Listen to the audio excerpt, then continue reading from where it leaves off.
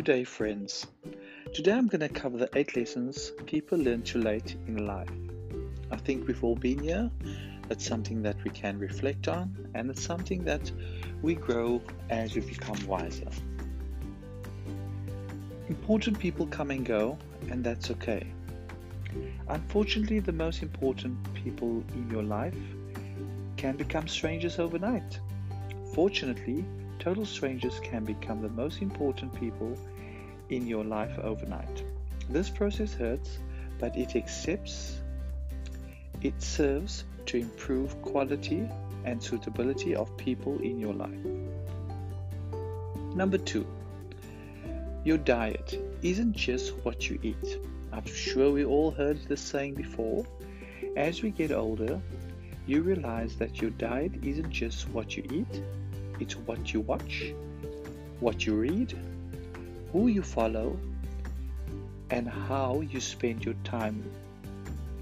So, if your goal is to have a healthier mind, you will have to start by removing all the junk or waste from your diet.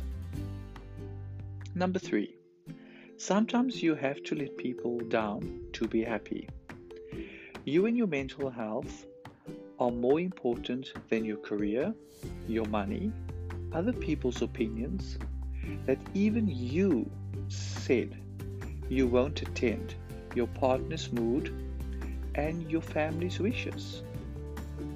It takes care of yourself means letting someone down, then let someone down. Your self-love must always be stronger than your desire to be loved by others. 4, never let rejection lead to self-rejection. This is very important. You have to have self-love. A person who has experienced rejection fears rejection. A person who fears rejection tends to push or run away before they can be rejected. In your subconscious mind, they have avoided rejection.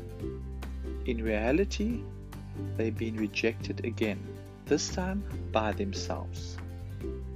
Number 5, own your responsibilities and own your future.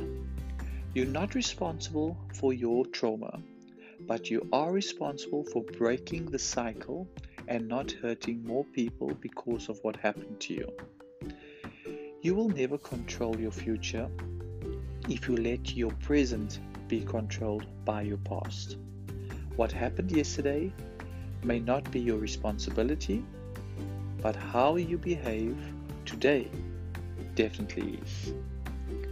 Number 6, quality over quantity. Life is about quality and not quantity. One quality friend gives you more than 100 acquaintances. One quality relationship gives you more than 100 flings, and one quality experience gives you more than 100 drunken nights. Last but not least, fairy tales will make you unhappy. Obsessing over the things that society said you're supposed to do will kill your happiness. Don't listen to the fake fairy tales of how your life is supposed to be going.